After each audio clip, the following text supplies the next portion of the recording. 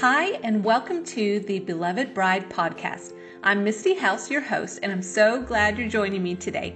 This is a podcast for helping women discover their royal identity in Christ and grow in relationship and intimacy with our bridegroom, King Jesus. In today's message, I'm titling it, The Word Became Flesh. How blessed are we to not have to travel afar in search of Jesus like the three wise men who followed the star, the light which led the way to him.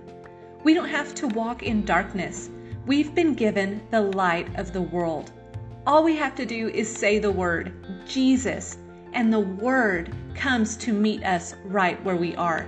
He finds us. There is no place hidden from him. He is omnipresent, meaning all present everywhere at once.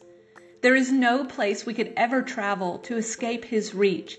His love, grace, mercy, and truth are always within our grasp. All we have to do is embrace Jesus as our Lord and Savior, and the light comes to live inside of us, and the Holy Spirit comes to dwell among us and lead the way.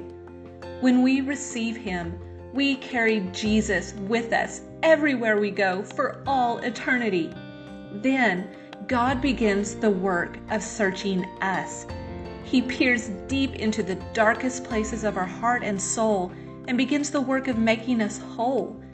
His birth made way to give new birth, new life, and new light to all who welcome him in. The Word became flesh. In the beginning was the Word, and the Word was with God, and the Word was God. He was with God in the beginning. Through him all things were made. Without him nothing was made that has been made. In him was life, and that life was the light of all mankind. The light shines in the darkness, and the darkness has not overcome it. There was a man sent from God whose name was John. He came as a witness to testify concerning that light, so that through him all might believe. He himself was not the light. He came only as a witness to the light. The true light that gives light to everyone was coming into the world. He was in the world, and though the world was made through him, the world did not recognize him. He came to that which was his own, but his own did not receive him. Yet to all who did receive him, to all those who believed in his name, he gave the right to become children of God. Children born not of natural descent, nor of human decision or a husband's will, but born of God. The Word became flesh and made his dwelling among us. We have seen his glory, the glory of the one and only Son, who came from the Father, full of grace and truth.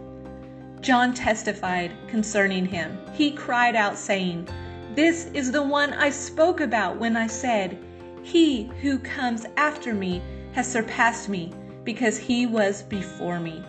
Out of his fullness we have all received grace in place of grace already given. For the law was given through Moses, grace and truth came through Jesus Christ. No one has ever seen God, but the one and only Son, who is himself God, and is in closest relationship with the Father, has made him known." John 1:1-18. Have you received the light of the world? Are you walking in darkness? Are you searching for hope and new life? Jesus is the way. Cry out to him today, right where you are, and he will come to you. Invite him into your life, and you will be given new life.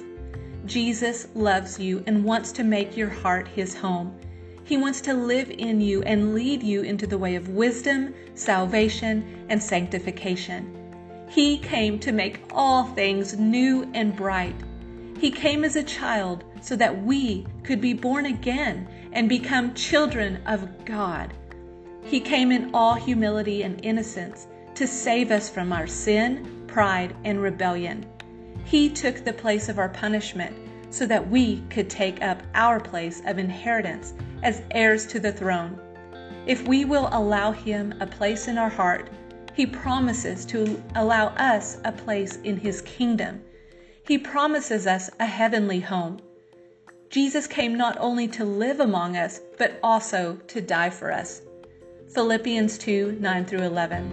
Therefore, God exalted him to the highest place and gave him the name that is above every name, that at the name of Jesus every knee should bow, in heaven and on earth and under the earth, and every tongue acknowledge that Jesus Christ is Lord, to the glory of God the Father.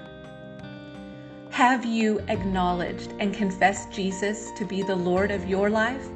The Bible says in Romans 10:9, because if you acknowledge and confess with your mouth that Jesus is Lord, recognizing his power, authority, and majesty as God, and believe in your heart that God raised him from the dead, you will be saved.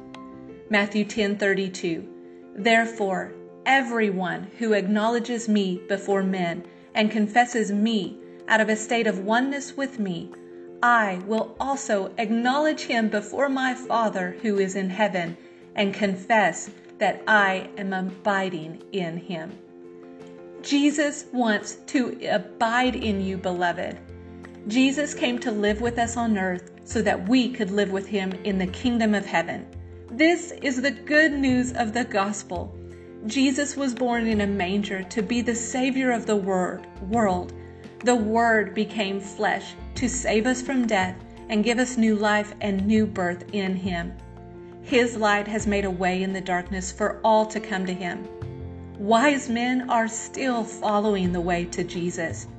They're bringing the gift of their open hearts, laying down their lives at the feet of Jesus so that the King of Kings may come in and fill them, heal them with the light of his glory and make them shining and new.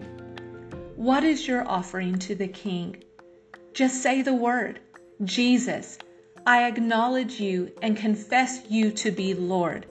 Come into my heart and make me whole. Light up my life and lead me in the way of truth and righteousness. Thank you, Jesus, for giving me new life through the gift of your sacrifice. I receive you as my Savior. In Jesus' name, amen. If you prayed that prayer, then I want to welcome you into the royal family of God. You have been born again as a child of God. You are the beloved bride of Christ, and your bridegroom, King Jesus, is crazy in love with you. Thank you for joining me today. Be blessed, and I wish you a very Merry Christmas.